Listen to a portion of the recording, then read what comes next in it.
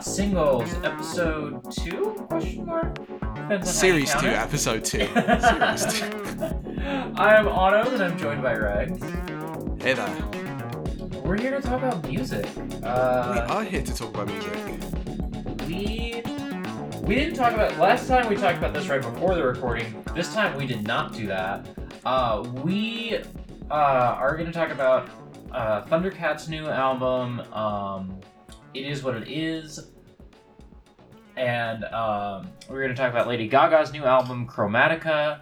Regs has people gardening. I've got the air conditioning on because it's 90 degrees. So the audio quality is going to be a little funky this week, but it's fine. We'll do our best and survive and all. Please take that phone call out. I will take that out. I'm marking that right now so I don't forget it. Excellent. So yeah, which one do you want to start with? So we should make it clear. Chromatica was my pick. Yes. The Thundercat was Autumn's pick. Yes. I'm sure we both have things to say about each, but yeah, do you have a preference? What do you want to jump into first? I don't. Last time there was like a pretty obvious choice, and this time I feel like both of them are like... I feel like I have equal things to say about both, probably, so I don't have like a strong... I don't have a strong gut reaction about where to start. I'm going to say let's start with Chromatica then, because it's the one that's like more like pop and light and isn't going to involve talking about awful depressing things. Yeah, okay, let's do that. We can get emotionally intense later. At least I showed up, you showed me nothing at all. It's coming down on me. Harder like misery. It's coming down on me. I'm ready, rain on me. Drop, but at least I'm alive. Rain on me, rain, rain, rain on me, rain, rain. I'd rather be drop, but at least I'm alive. Rain on me, rain, rain, rain on me.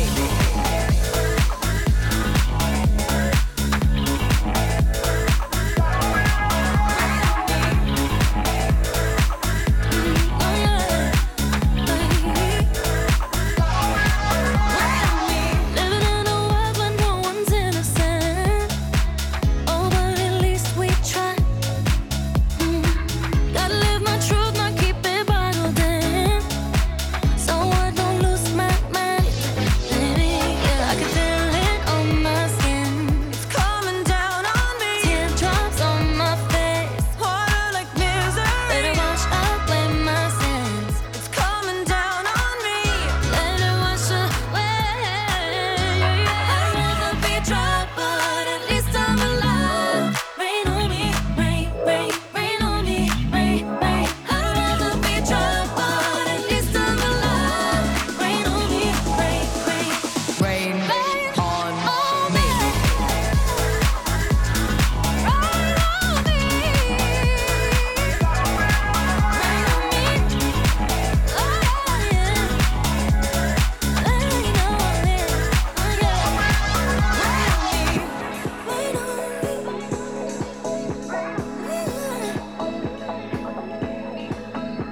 Hands up to the sky.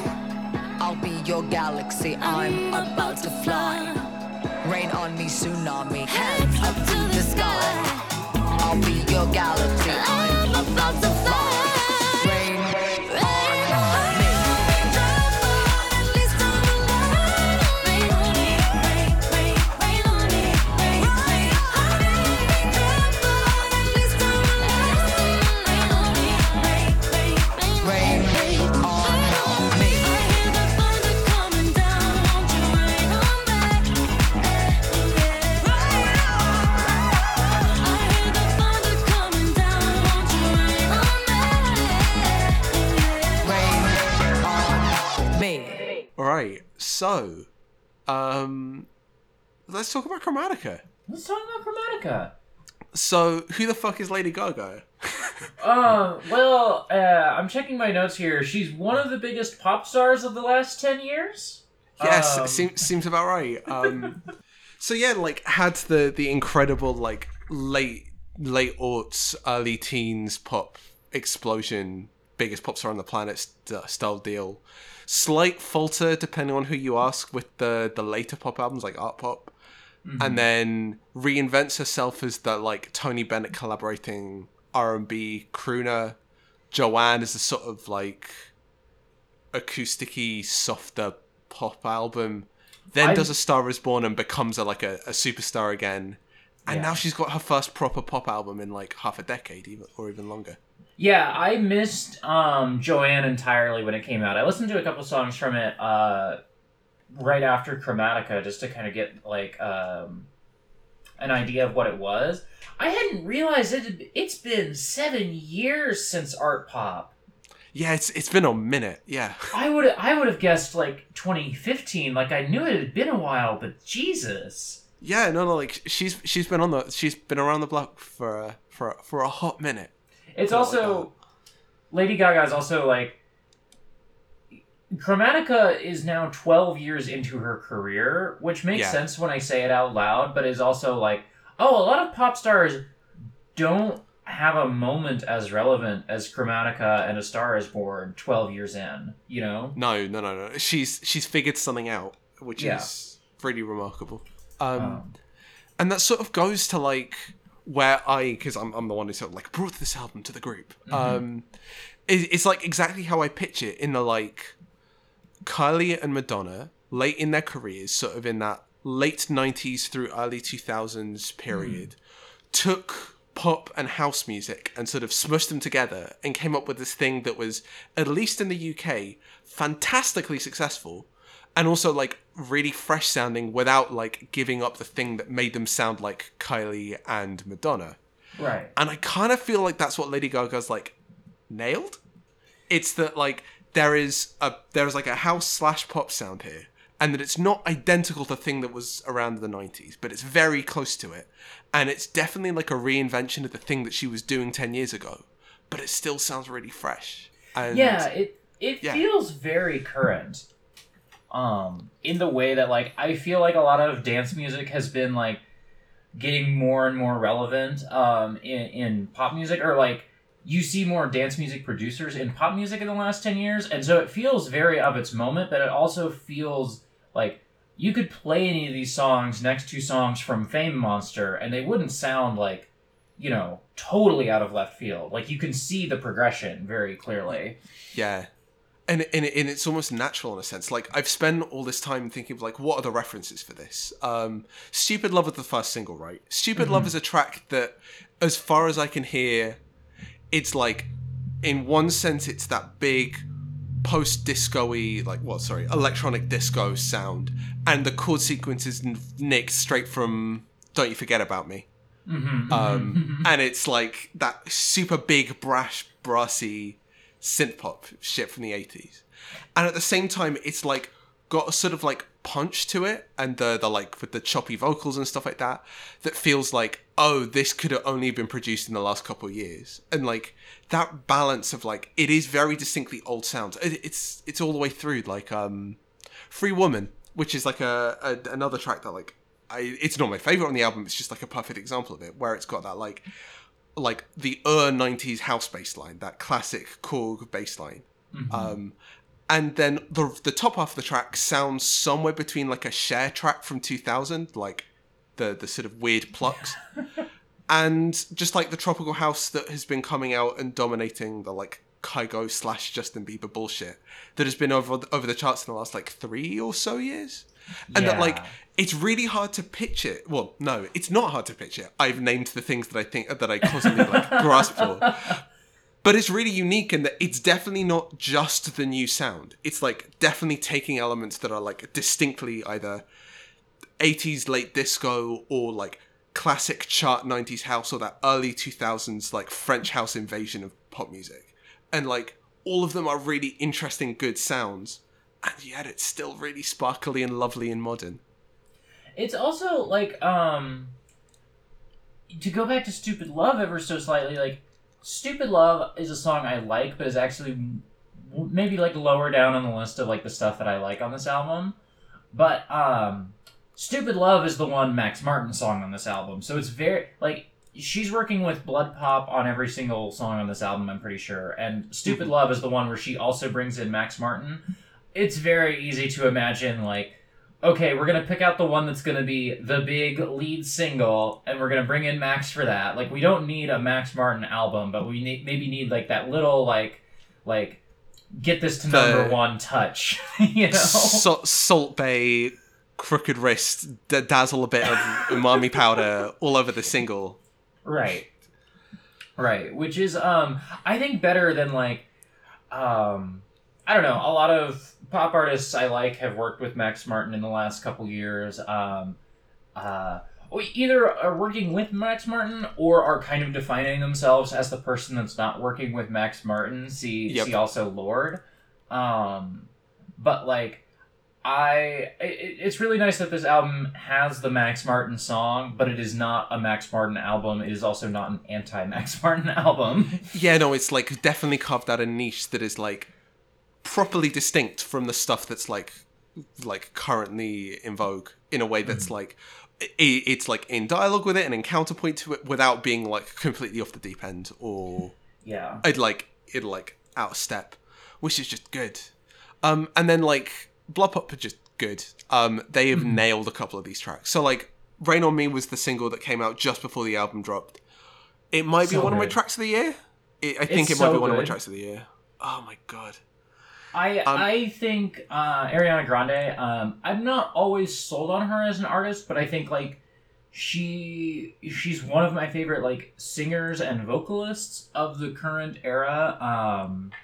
And I think the way that she can do very like traditional, maybe like Mariah Carey-ish vocals against like Lady Gaga has a bit of her own like unique thing, and I think they play off each other's perfectly on this song. It's so good.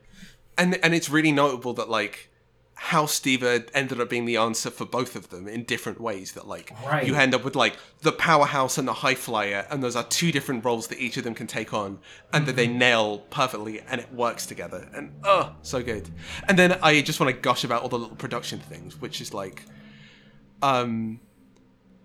the sharpness of the piano, like so many of these new incarnations of piano sounds are always like too grand or taken from this like people don't know how it's meant to be plastic and yet good, and they found like the older style, the more sharp style of being plastic and good, and then like the same goes for the strings. There is a way of doing plastic that is also good, which this nails, and then just like they've nailed that French house sound, like how washy and phaser covered that the synth parts are, the tightness and the like almost muffled quality to the percussion, and the energy it's got, and the little flourishes, and I am just listening to a bit of it now, and like the songwriting is so good. But yeah, like the interesting thing is like Rain on Me is like meant to be this like big cathartic like expression of like survival through pain and suffering, and like the story behind it is like Lady Gaga's had a shit time of it. She's like got a chronic pain condition. I don't know if it's chronic pain or chronic fatigue or whatever. Like she's had been churned through an industry that's very, very hostile to her trying to do her thing. Ariana Grande's had her own very well publicized like relationship and like emotional issues in public. She had a bomb fucking go off in a concert in Manchester a couple of years ago. Like these are two women at the height of the pop industry who have been through shit, and they come out with this sort of like exuberant expression of joy and like power through it. And the lyrics are like for the most part utterly meaningless, except that like the vague sense of like power through it is just like very adequately communicated by the whole thing. There are all sorts of moments in like the very first verse is I didn't ask for a free ride. I only I only asked you to show me a real good time. I never asked for the rainfall. And then this line, which is like slightly clumsy, but it's one of those lines that tells me that like they wrote these lyrics and were like, nope, they might be slightly clumsy, but they have to get shoehorned in. At least I showed up. You showed me nothing at all. And that weird stress patterning is a thing that, like, there are all sorts of points of this album where I feel like they did this lyrics and songwriting in such a way that, like, we actually have emotions to communicate, and it doesn't matter if we, like, leave some slightly raw edges in, because it's important that we keep the lyrics, like, on point for the actual emotional sentiments that we want to communicate. Right, and like, this, it helps to add to the feeling of, like, this is not like the studio was like, hey, it's been 7 years, put out another pop album. This feels like Gaga is like at a point where she's like, no, I kind of stepped away, I've kind of reinvented myself, and now I want to come and do a pop album again, and I'm gonna have all the rough edges around it. Yeah. And I mean, as many rough edges as a pop album has. Oh yeah, no, like this is an incredibly immaculately produced album, but at the same time, it's particularly with the lyrics and the cadences in the lyrics. It's like there are so many little moments where it's just like there is just that like slight weirdness and stress that comes about by like having written some lyrics and needing to shoehorn them into the vocal part, but just knowing that both are correct, but they don't match up perfectly. But it's like fine because it communicates the right thing. Well, and I've always thought that, like, because Gaga, as far back as Fame Monster, has those moments where she's like speaking in a pretty low pitched voice. And I've always thought that's like one of the roughest edges that they just let go in a pop song, and it is like the thing that makes her like stand out above like just about anyone else like who's coming out in 2010 and 2008 when she was coming out. I've always loved that like ways that she like will do not quite a spoken word segment, but she'll speak a line, and it like I've always loved that, and it's on this song and it's good. Yeah, it really is. And again, like the immediate reference for me for that is like Madonna and Vogue, and like again, it's very hard to say that like the halcyon days when Madonna's Vogue was what was on the pop charts, when that's also like I'm not going to say entirely just a theft, but it's also like an appropriation or reappropriation of a sort. But like there is clearly a lineage of like how to present like pop music and like a certain kind of personality in dance and pop music. They're just like, it's really at the surface and it really works. I also just wanted to very briefly touch on something about the Rain on Me music video, which was that you can tell which one of these women has black friends and gay friends, and which one of these has black gay stylists. Yes! Oh my god! This music video is fucking incredible. One of them is about this shit, and one of them is not. She tries hard. Okay, give us some credit. I mean, like right after I watched the Raid on Me music video, it auto-played the Seven Rings music video, and it's the same thing, but I think the Seven Rings music video she carries it better. Ariana does. I don't know. For some reason, like this just sold it for me. Like again, it's very much a sort of like a. This isn't. How can I put it? There is a sort of like way of doing these sort of hyper choreographed videos, and like we almost forget how common choreography in pop music is. And like as a K-pop person, I am very used to like critiquing things on the level of choreography, and it's weird to slip back into Western pop music that goes back to that old like Orts style of choreography is a thing that you do in pop music. It's like genuinely slightly uncanny, but like the sort of like attitude for both of them is there, even if it's like in some ways very natural and in some ways very like unnatural and forced. But like it feels like the ethos and the attitude is there for both of them, and I'm just grateful for that. Trying to think of like what else are like my favorite songs on this album. Oh yeah, no, if you wanted favorite songs, I could just like machine gun fire you. So Alice is like so there's 3 like interlude tracks called Chromatica 1, 2, and 3 that lead into the opener, which is Alice, lead into 911, and then the sort of weird magnum opus Sign from Above. Alice is one where it's just like this is another one of those tracks where they nailed the production for a very like iconic moment, which is that again, like early 2000s chart house.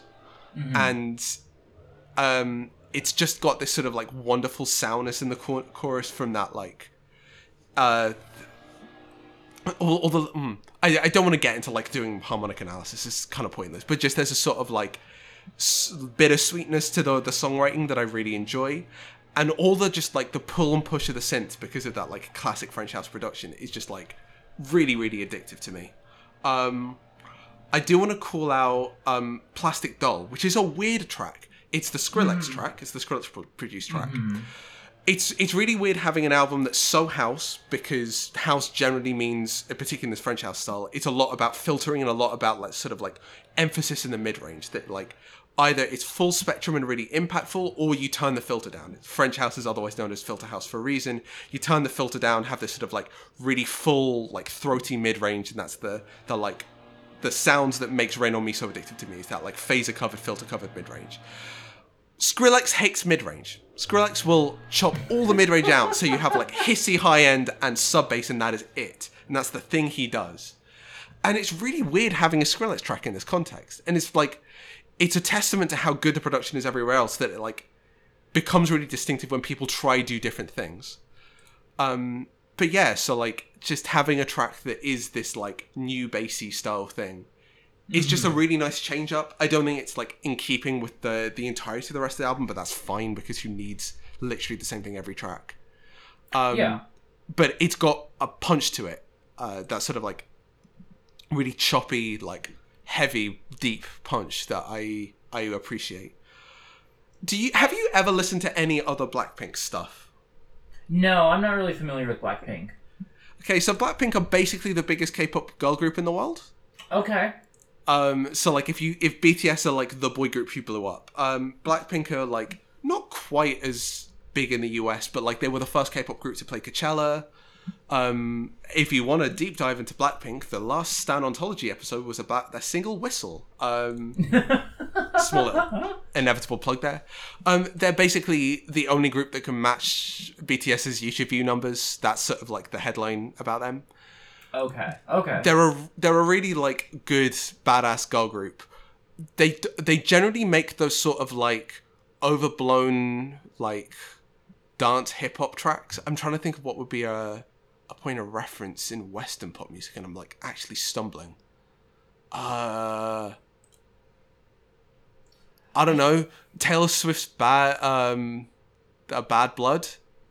Okay. So like making a career out of those like pop, like hip hop slammers.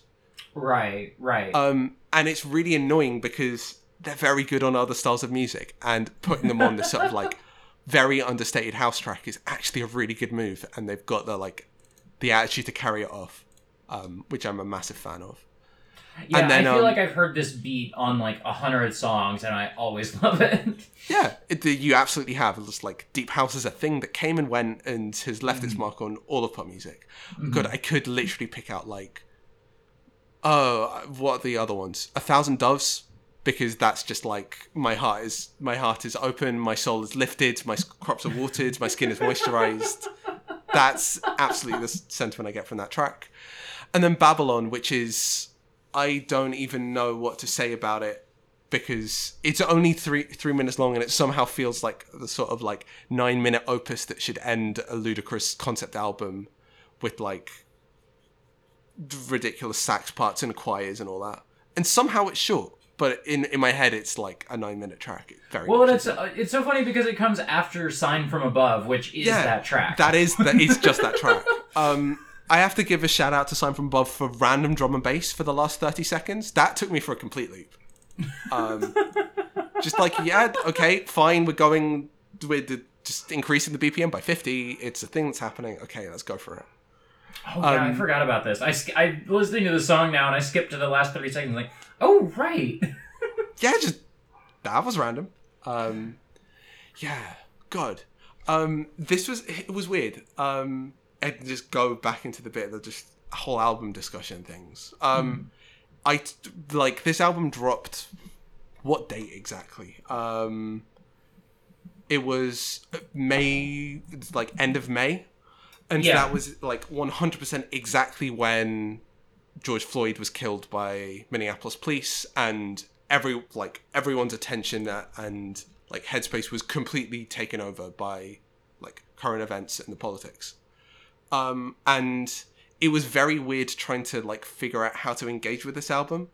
And then I realized it was a sort of almost like necessary corrective.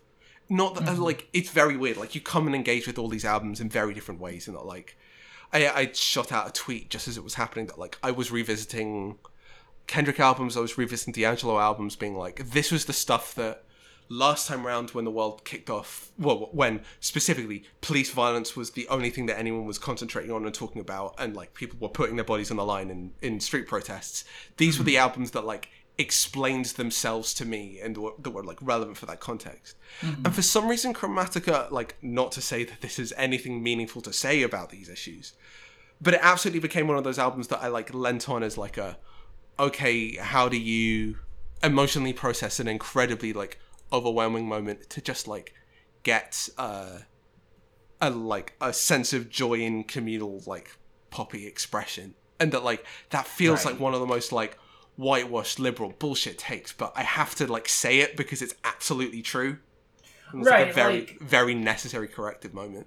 Like we can clown on like I'm sure Pitchfork has run something about Chromatica being like what we needed in this moment, but like there's also like I have spent 6 hours today looking at the news about like uprisings and looking at the news about coronavirus, and I'm just going to immerse myself into like I was listening to a shoegaze album last night, and then I listened to Chromatica this morning, and there was almost like a similar quality of like this music right now is everything. I can't like it is enveloping me. It is like I am just in this space. It's not like, the Thundercat album, I can kind of like read tweets while I'm listening and talk to my friends, and it's like a fun hangout album, whereas like Chromatica is very much like this is everything that I am doing in this moment. Yeah, it does sort of like sink into you like that, which is again like it's remarkable that like it's a pop album. These aren't meant to be able to do that, and yet somehow like this was the sound that we all collectively kind of wanted and needed at this point. Well, in a pop album in 2020, where so many pop albums have 24 songs because they're trying to get on Spotify playlists, where they want to get as many listens as possible, and we know that producers have figured out a good way to get as many Spotify listens as possible is to blend in, to sound just like the other songs so that people can keep hanging out and chatting and drinking while they listen. And so, like, to have an album that's like, no, this is the thing that you're doing right now. You're listening to Lady Gaga. You're getting pumped up to Lady Gaga is a very different thing from a lot of, like, other, like, pop stuff coming out right now in a very, like, refreshing way. Yeah. And at the same time, I also know that, like, every pre-drinks for the rest of eternity, Rain on Me will be on that playlist. And probably a bunch of the other tracks as well. And, like, this is, like, okay, it's a 16-track album, but there are, like, 13 actual full tracks here with 3 interludes. It's only 43 minutes. It's, like, brisk and energetic and just moves. It just remember when albums were 42 minutes? Remember when albums were 42 minutes? So, yeah, like, I have to say that there are all of those, that, like, to talk about the rough edges, like, there are still a bunch of, like, bizarre, clunky moments that are just, like, but they come across as endearing, which is kind of weird. I don't know, like, how Lady Gaga just sort of earned my goodwill, but she absolutely has. Like, Free Woman, I mentioned, is this sort of, like, weird trop house track, and, like, trop house is not a genre that I like and respect much, but it's still kind of just, like, amusing and funny when I hear it. 911 is a track that, like, actually got a lot of traction, and I'm not sure why, because it's one of the more, like, slightly wooden ones for me, but that's take or leave it. I think 911 is like the mental health track, and so it is going to get some traction in the same way that one song on every like Demi Lovato album is going to get some traction. Yeah, fair enough. Oh god, it does remind me that like Stupid Love is 100% a Cool for the Summer successor. Speaking of Demi Lovato, like, and like that is the Max Martin summer, or like the like overheated summer banger with the chugging disco bass line. Like, we need one of those at least every year, 2 at the most, and we got one. We got God, that I looked that up a little while ago. That was a 2015 track, and I'm still thinking about it. God. Oh my God, I would have guessed 2018. Yeah. Oh my God. But yeah, no, we had that. Like, I'm just trying to think what other the Never Really Over, the Katy Perry track, remarkably. Like, I know it's Katy Perry, but that became one of those like chugging post-disco bangers for me. And then like, Stupid Love fits exactly in that. You know, I was actually thinking about Katy Perry right when we started this, because I was trying to think of other pop stars who got their start in like 2008 to 2010, and if you'd asked me in 2011 who I thought would still be around, I'm like, oh, well, Katy Perry will still like be relevant in 2020, and Lady Gaga, like, oh, she's just weird and quirky, and like we'll all get tired of that and she'll go away, and she's been able to like stay relevant and reinvent herself and also be the person that she is, whereas Katy Perry is like, I don't know, Teenage Dream is still a great album, but yeah, it's interesting. Like, it's almost worth the counterpoint there, because Swish Swish was a single. Swish Swish happened, and that was this nominally. Don't remind me that Swish Swish happened. That was a house track. That was literally just trying to do this, and it had none of the personality. It had none of the like understanding of what the purpose of the music was for. It took those house sounds because it enabled them to do that like you know how all pop music took that like dark turn as like trap got interesting, and The Weeknd came around and Lord came around, and like everyone, like Katy Perry had Dark Horse, and that was her like turn to making dark singles. And then I think they just sort of figured out that like, if we want to be dark but also danceable, deep house, that's a sound we can make. It's just that it took absolutely none of the like spirit or energy that was meant to come with it, which was a sort of like either a sort of like clubby menace and like a sexiness, or the sort of like joyous exuberance and the gay night party club experience thing. And that like both of them are on this album in like spades, and just it's annoying when people fail it completely. I like Katy Perry more than most people, if only because I like Teenage Dream as an album a lot. Swish Swish is in my like top 10 worst songs of the decade. At the very like top 10 worst pop songs, maybe. Raw for me. I don't want to turn this into just the trashing Katy Perry episode, but Raw was bad. Raw was like offensive. There was a moment I distinctly remember where my little cousin got a copy of a Katy Perry album for Christmas, and I was like, doing it as the person who is incapable of suppressing their genuine emotions. It was very hard for me on Christmas Day not to tell my young cousin that the album that she wanted and asked for and then got was trash. Roar is also like the epitome of like straight songs that are like have a plausible deniability of gayness about them, so that people will play them in movies.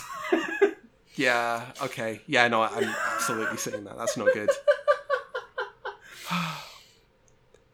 But yeah, Lady Gaga, plausible bisexuality pervades. Yeah. I thought for a second there's a line on Plastic Doll about being in a pink box, and I had to back up for a second and like read the lyrics there, because I was like, wait, is this? Oh, this isn't a gay song. This is just like her talking about like pop stardom, which makes sense. But I was just like, oh, pink box? What? Okay. Yeah. It is absolutely another one of those tracks where like there are all those like clumsy lyrical things. The techno babbly plastic technologic was like I've referenced this on other K-pop podcast, another episode of Sound Ontology, that like that is 100% like techno babble taken out of a K-pop track to like what in there would be like the exciting, we're so techno futuristic. Look at us with our crazy visors and our polyurethane pants, and hell yeah. And this is like ironic and sad and all of that, and just something about it completely cracks me up, but also works, which is fantastic. Yeah, Plastic Doll's a good one, even if It is extremely the Skrillex one. Yeah. Yeah, and then just like there are a bunch of tracks like the second half of the album, Enigma Replay, where I like that's like people can have their opinions about that. I like those are plausible skips, sometimes not, depending on my mood. But like, I just find it. Replay is a rager. Replay is like a mid part of the night. Like the fact that it's so on, it's just like very on and stays on the whole way through because like it's all about like screaming vocal samples that just like don't fucking let up. And like if anyone wants like this but actual dance music, Floor Plan is a father-son production duo.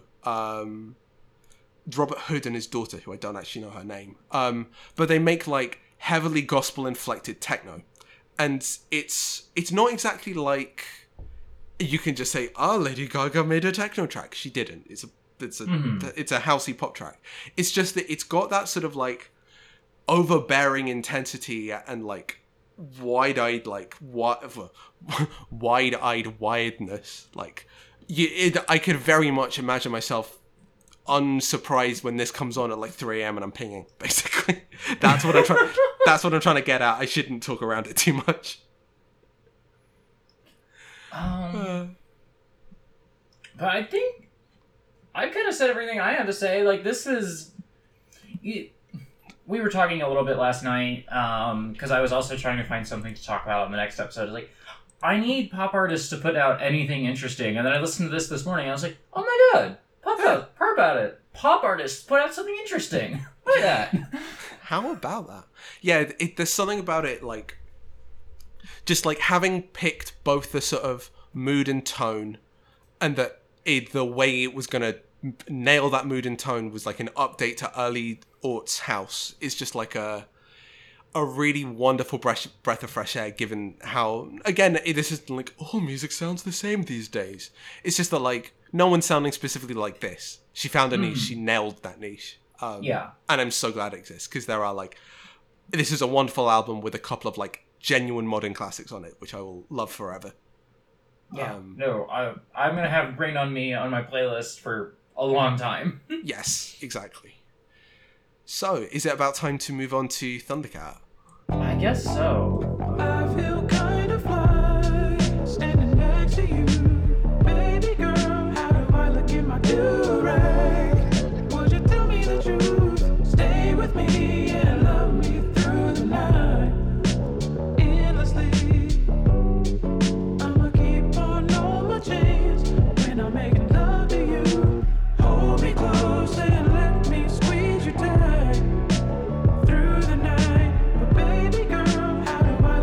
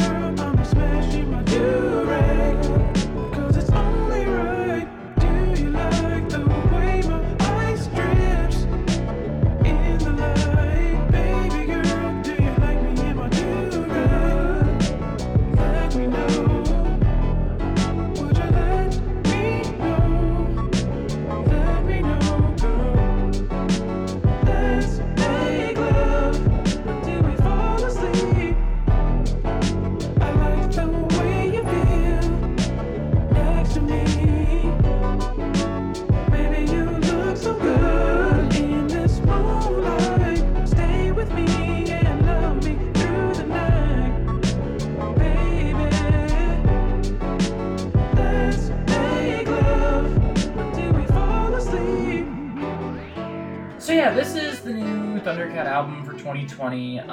For people who might not know, I'm gonna pull up the Thundercat bio real quick so I can make sure I have some years right, because I have a lot of this in my head. But so yeah, Thundercat is an LA jazz scene guy. I don't think his solo work sticks strictly to jazz in the way that like some people he collaborates with, but like that's where he comes from. And so he's collaborates with Flying Lotus a lot. He collaborates with Kamasi Washington a lot.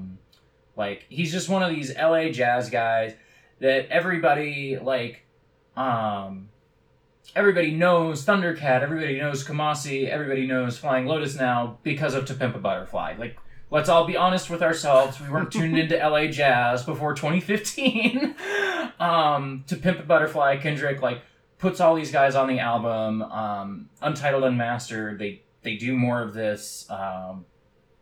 And after after Untitled Unmastered and To Pimp a Butterfly, in 2017, Thundercat put out Drunk, which is, I'd have to check, but like maybe my favorite album of 2017. It's got like just a bunch of classics. It's like 23 songs long, and it is 51 minutes long, and it's just like, it's a lot to handle sometimes, and it's got songs that sound like Mario Kart songs, and it's got songs that sound like Parliament songs. It's got Thundercat's a very eclectic dude. Drunk feels like a mission statement. I haven't listened to his earlier work. I know some people don't like it as much as Drunk. And he's back, 2020. It is what it is, with kind of in some ways Drunk too, I think. Like it doesn't feel like a mission statement in that album. Mission statement the way that album did, but I really like this one, and I'm excited to get into it. So that like I think there are a couple big bio things that like are important. So like bio's exactly right. Like people, particularly Fly Low, had like a couple breakout releases before To Pimp a Butterfly as a producer. Yeah, Fly Low is definitely like guy who people knew before. And his label is Brainfeeder, and that's the sort of like label to put out a lot of this sort of scene stuff. It's a really good label. Definitely please go check it out if you're looking for more stuff in this vein.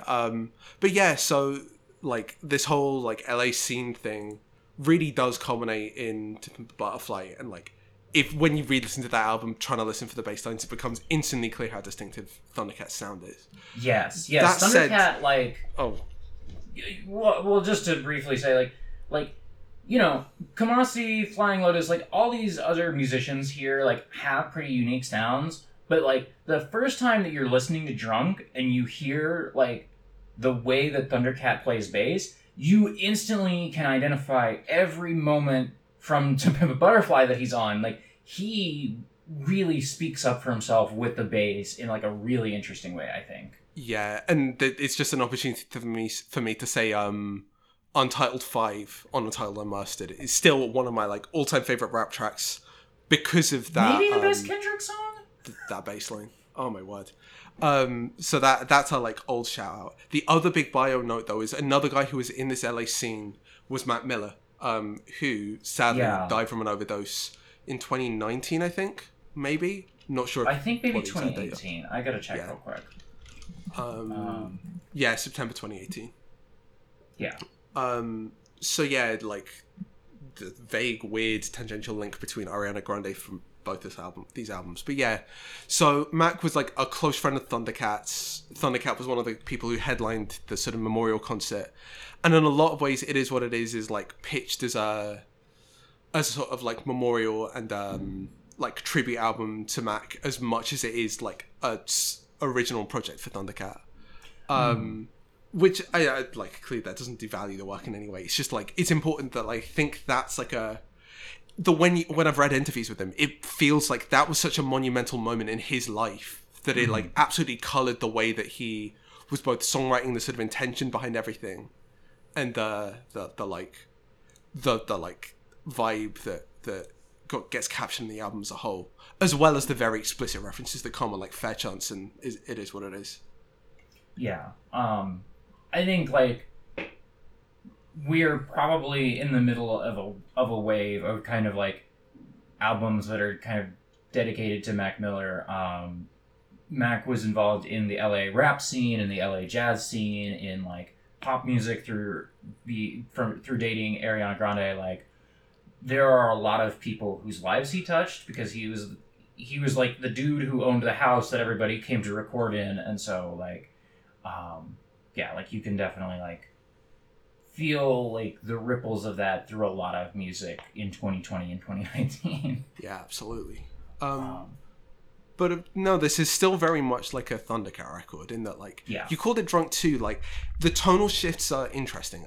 Like, if I had to try and pick them out, it's like there are fewer throwaway tracks, there are fewer comedy tracks, but there are still a couple of like silly skits and slightly unhinged moments. At the same time as it's just like a bit more focused and a bit more song written in places, which I think is like a good thing. It feels like Thundercat knows how to like do the ridiculous jazz fusion harmonic craziness. Oh, that's a phone call. Give me 1 second, I'm gonna mute myself. Yeah. I'll vamp while Regs is doing that. Yeah, like kind of Regs was saying, like there were a lot of comedy tracks on Drunk. This one feels more focused. It's only 15 songs instead of 23. It's only 37 minutes instead of 51. That was almost disappointing for me in a way. I think maybe like that's the thing that I wanted from him, and I think the only time there's a skit where there's a I don't remember what song it's on, but there's a skit where like a pilot is talking about Thundercat getting head in the front row. And there's also Dragon Ball Do-Rag, which has a very goofy music video. Which, like, I was almost disappointed that it's not as funny. The more I listen to it, the more that I'm appreciating this project for what it is. Especially, I don't know how to say this word, Black Qualls, which is kind of just like a straight up like Parliament song, like a straight up like George Clinton song, which is the first song on the album that I just like unabashedly, I'm fucking here for this shit. Yeah, very, very good track. Back now. Yeah. Oh my god. So I was just like, sloppy toppy is just like such a wonderful combination of words to say. It's so good. I cannot remember which. Is that Overseas? It's Overseas. Yeah, it's that the end song's of on. Overseas. What up, bro? There's a shiny black man getting some sloppy toppy in first class. He's talking about his chains so much on this album, which Oh were my not God. present on Drunk, but his chains are a new character on this album that I really fell in love with. Yes. Yeah, Dragon Ball Durag is just hilarious. It's such a good track. Dragon Ball Durag, the bit is just like, he's got a durag, he's got chains, and when he's making love to his girl, he's keeping them on. The music video is very good too because he does have a Vegeta chain on. Yeah. And just sort of like doing some incredible dance moves near some cool people, and one of the Haim sisters falling for him and us. No, Oh, good. is that one of the sisters? You're right. It's Haim. Yeah, it is. Yeah. What the fuck? What the fuck? LA's a city, man. I guess so, yeah. So yeah, like there are some of those like incredible ludicrous moments, like the Dragon Ball Durag is an incredible track on its own. Like it is one of those, it's a perfectly pitched funk track as well as being this like ludicrous setup. But there are like tracks like Miguel's Happy Dance or something like that, which are like, they are 2 minutes long. They've got like a singular idea. It's often like all about like doing this like crazy jazz fusion-y, all over the place harmonic stuff with a ton of technical bass work, and that's like just as much impressive as it is like really fun and hooky to listen to. That like this is like direct sequel to tracks like on Drunk and things like that, which are like less about the songwriting and more about the just like the tone and the ability to have the Zappa like stuff on the album. And at the same time, like... Zappa's a good reference point. I don't know very much Zappa, and so I wouldn't have pulled it. But yeah, like that's absolutely the space that he's operating in. Yeah. It's so. What I remember going back all the way to Drunk. He kept talking about Zappa as a sort of like influence for the sort of sensibility that he comes at the like process of putting together an album with. It's just that like there are more longer tracks here. There are more tracks that are like, well, at least there are fewer of the Zappa 2-minute skit stuff, to mean that like more of the album is felt in these like 3+ minute like long song form written tracks that like often are like darker or more contemplative or more introspective. And it still doesn't mean it means the album's like just shades slightly more to that darker tone in a way that's still like distinctly Thundercat. It's still got that jazz feel. It's still got the like ridiculous bass playing, but it's just like shaded very slightly towards a sort of more contemplative tone. Oh. But yeah, there's just I like this album a lot more the more I listen to it. But there's I wish that I had the moment the when I listen to Drunk, like I can remember the song that Kenny Loggins and Michael McDonald show up on for some reason. I can remember I think I left my wallet in the club. I think I remember like so many like little moments, and that was almost the thing. I didn't realize it. That was the thing that I was looking for, was like little like memeable funny moments that I don't think he's as interested in doing here. Yeah, totally. It's something that just gets like shaved off along with the sort of extra skitty moments. Yeah.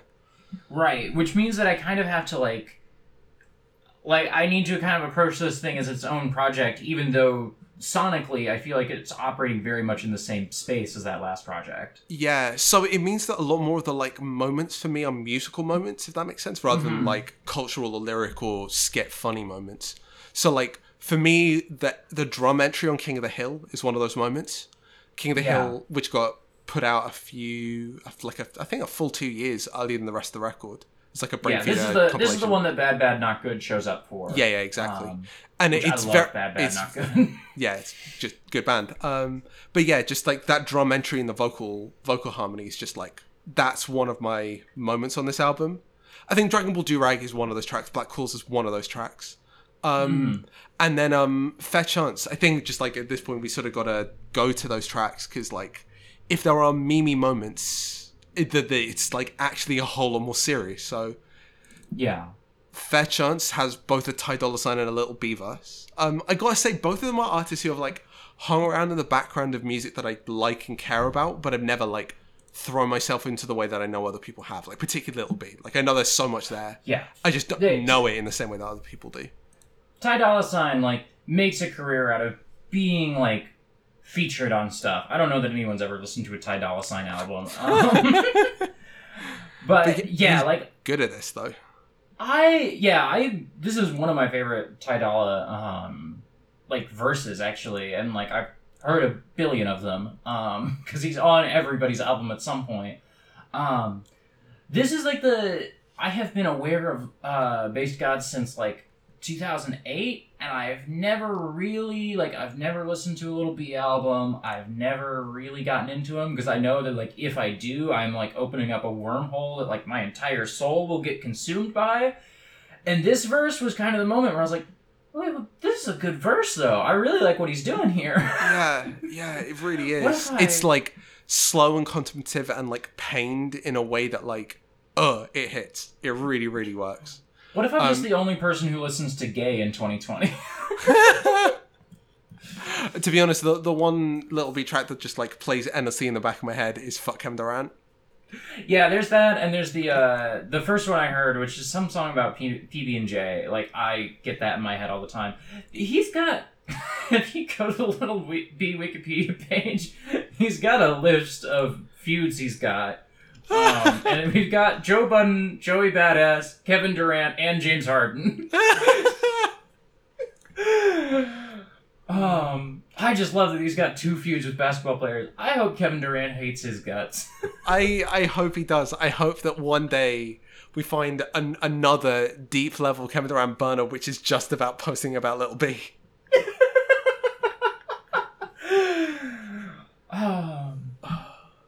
So good. We are a noted pro KD music podcast, but Yeah, also Fuck Kevin Durant is a very funny song. It's incredibly good. But yeah, so this last cluster on the album is like a bunch of very good verses, and like I think some of the musical stuff in Fair Chance is just wonderful. Like the bass arpeggios are just stunning. I love those. That's one of the things that riff just gets stuck in my head. And then there's sort of like a transition through Existential Dread to It Is What It Is, which is like... it's weird. This is like... Existential Dread is a track that I wish was 3 minutes long and song written out, because what is here is incredible. But the purpose of it is to be this like little moment of like respite, of pop respite, until you get to like the first couple sections of It Is What It Is. Mm-hmm. Which is one of the like... He's done this a couple times where there are like these incredibly like perfectly formed motifs that you get the da da da da da da da da da da, that like motif from Drunk that comes in right at the beginning and then back again at DUI, and that's like a sort of statement for the album. And then like I sort of get this like sense of this like very old school, almost like bossa nova-y, like very old smooth jazzy feel to this section, and It Is What It Is. And that just like what happens afterwards is like you realize that no, this isn't just a skit. This is like the sort of like very upfront statement that gets flipped into this like stunning guitar-led track. And this was one of those moments that like actually really fucking got to me, because like it just sort of like puts the Mac stuff like front and center, says, "Hey Mac," and then here's a song for and about you and the space I get left in. Yeah. I think it also like, I think it speaks well to like his ability as like a musician and not just a bass player, because like the first part of this really feels like it was written for guitar more than bass.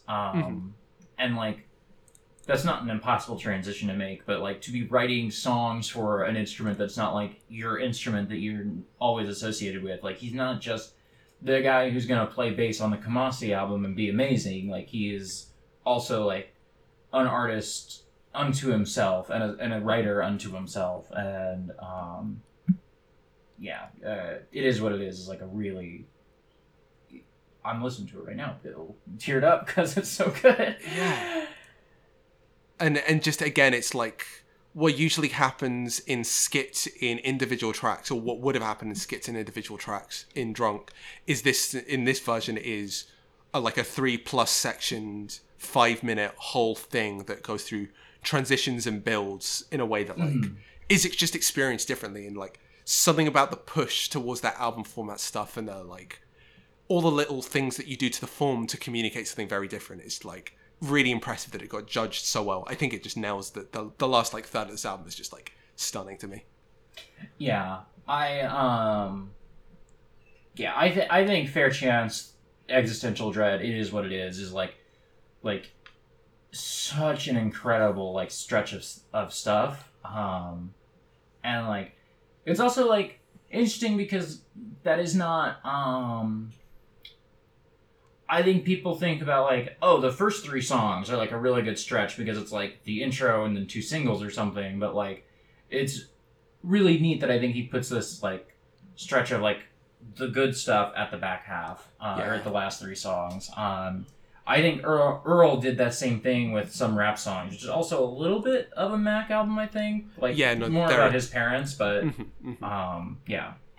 Yeah, so I have a very specific thing, which is the distinct memory of listening to the very last track on some rap songs, which is Riot, which is basically a flip or like a, how can I describe it? Almost a chopped and screwed thing, but like a latter day chopped and screwed version of a Hugh Masekela track, and that's a track that I know and love. Hugh Masekela being one of the like greats of South African jazz. This is getting towards a diversion, but it's like I think a good parallel. Hugh Masekela died very closely to Al's own dad, who is God, what's his name? There it is. Chromatica Kotitsile. Kotitsile is like one of the like great poets of modern South African literature. Just complete coincidence that Al's his son. There are mentions of like Daddy was a poet and all that, and references to like what expectations that puts on him in I Don't Like People. But just that's some background for it. But this album was very much just like, how do you deal with that guy's legacy? And then like the idea that Hugh Masekela is also like huge father figure for him, like personally, as well as just like one of the other big icons of like South African import into like Black American music, and particularly Black American music that focused around like emancipation and joy and finding that. And that he also died. And that there's like this moment, this like head spinning moment of reaching this Hugh Masekela track, finding it just deconstructed in front of me and just being completely sideswiped by it was a very like similar feeling to what I got with the sort of just like singular Hey Mac in the middle of It Is What It Is, which is just like, yeah, that's very explicit. Are you going anywhere with it? And where he goes with it is just like 2.5 minutes of just like beautifully expansive like fusion jazz. And like, that's his tribute, and that's the way he wants to present it, and that's just like a really special way of doing it. Well, and to tie things back a little bit, like Earl talked a lot about in the run up to some rap songs about wanting to make a jazz album, about wanting to make like a black album, and like this intersects with my feelings about Thundercat generally, as sort of a like, Thundercat for me has been like the genesis of a lot of my interest in jazz music. I've listened to some Miles Davis, I've listened to some other stuff, but like Thundercat being like a more recent thing that I can like immediately latch onto has been like tremendous for me. And so I was building to a point and I totally lost my train of thought, but yeah, like I think it's interesting to, if you think about some rap songs and It Is What It Is together, like they are both jazz albums, and they're both like express the like expansiveness of the genre in 2020. I think a lot of people who don't know much about jazz might like think that it is kind of all Miles Davis-y. There's absolutely space for both, but like, yeah, there's just like figuring out what we mean when we say something like a black avant-garde tradition, and that now really does include things like both chopped and screwed as a concept, but like Ul's deployment of it for this like like dense, really complex, really emotionally devastating rap album, and that like all those elements like chopped and screwed, rap, and then like the inheritance of like African jazz are all there just as much as like fusion and like the very obvious like jazz tradition is in Thundercat. And then Thundercat's obviously got all the funk and whatever feeding in as well. But like they feel like of a part in the sort of like building out of like what we call like a black avant-garde tradition. I've also just always loved Thundercat for like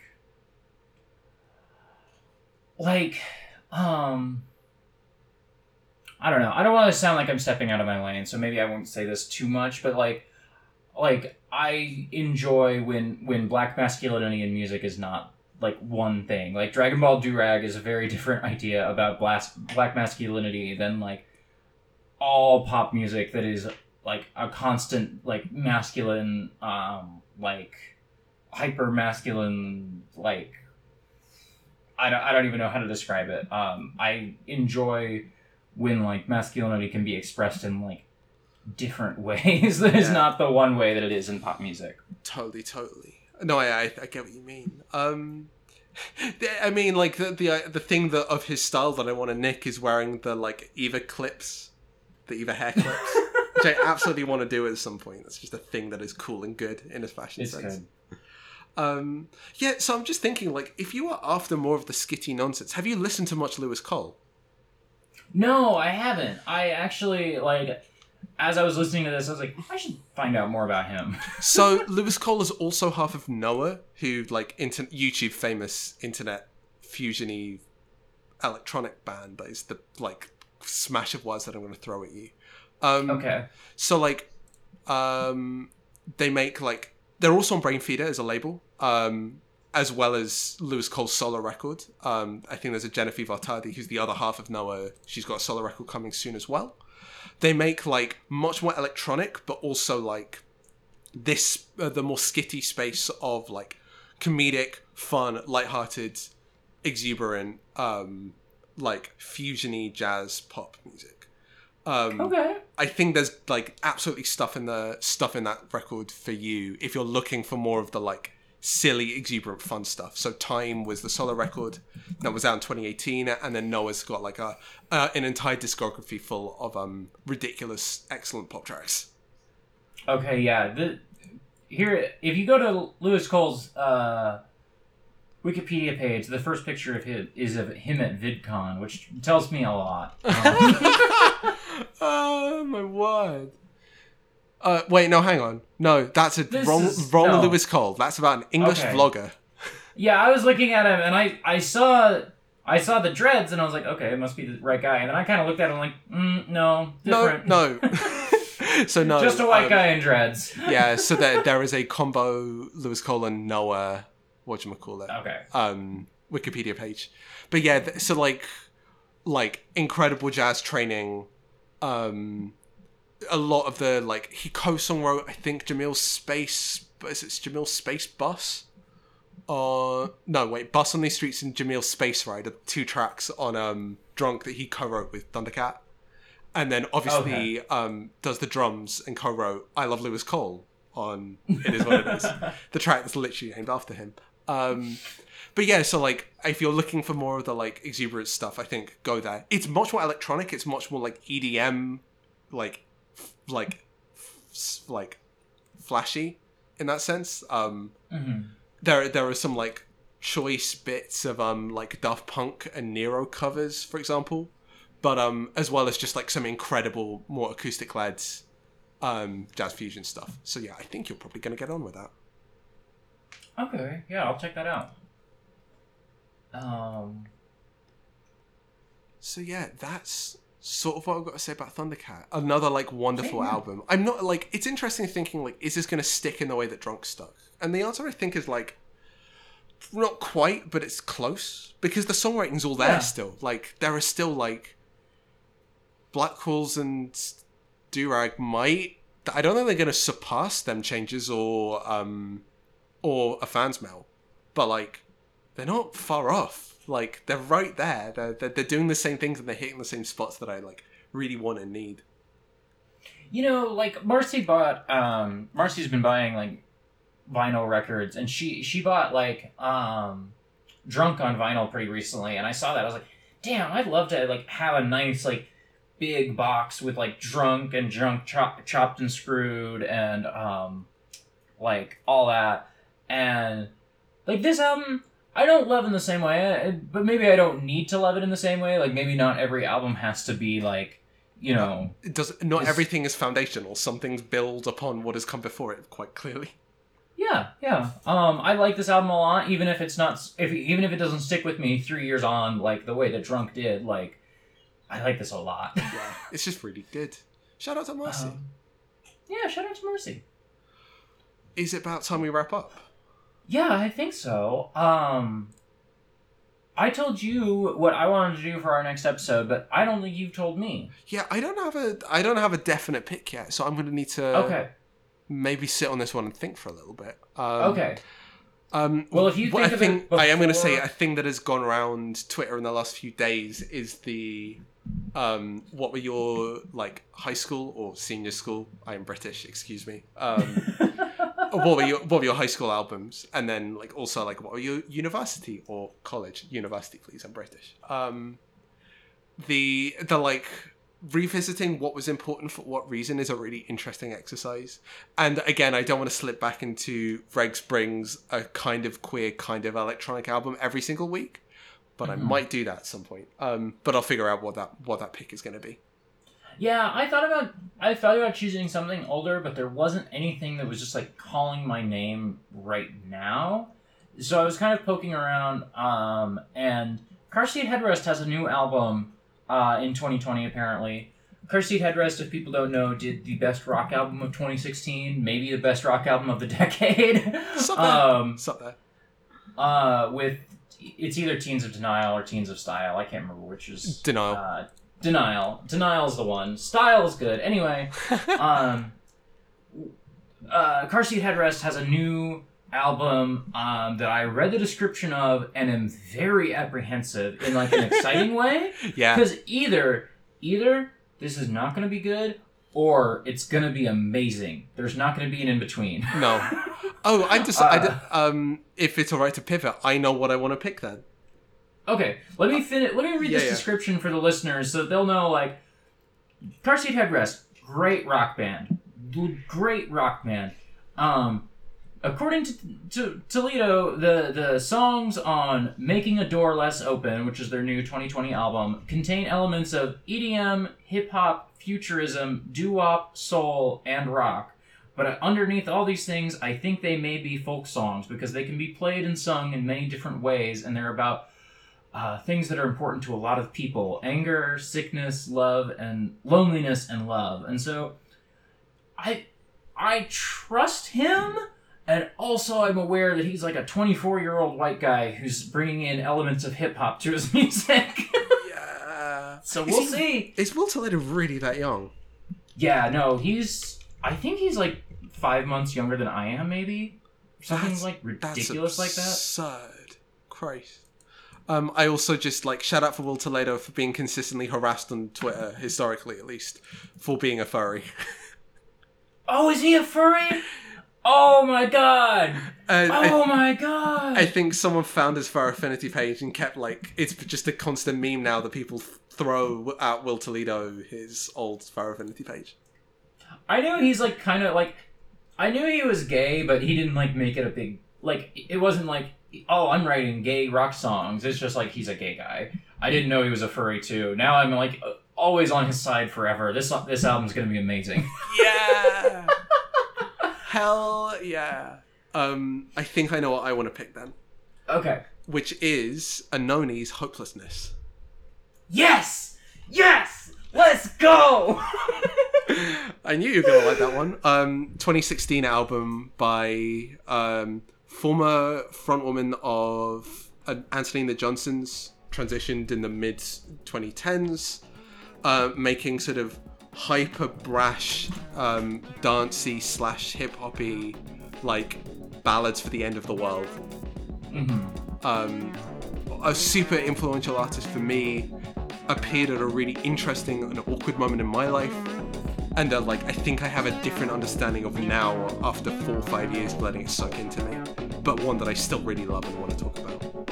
I immediately, as soon as you said it, I have thoughts about this album that I want to express, but we'll do it next time. Exactly. Alright, that has been it for Season 2, Episode 2 of Hot Singles. Back.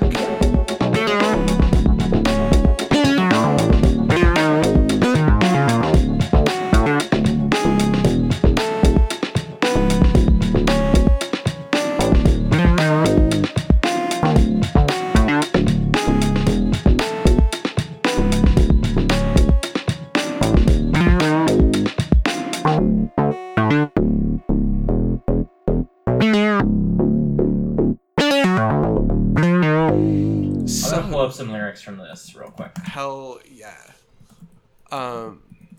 Let me join you doing that.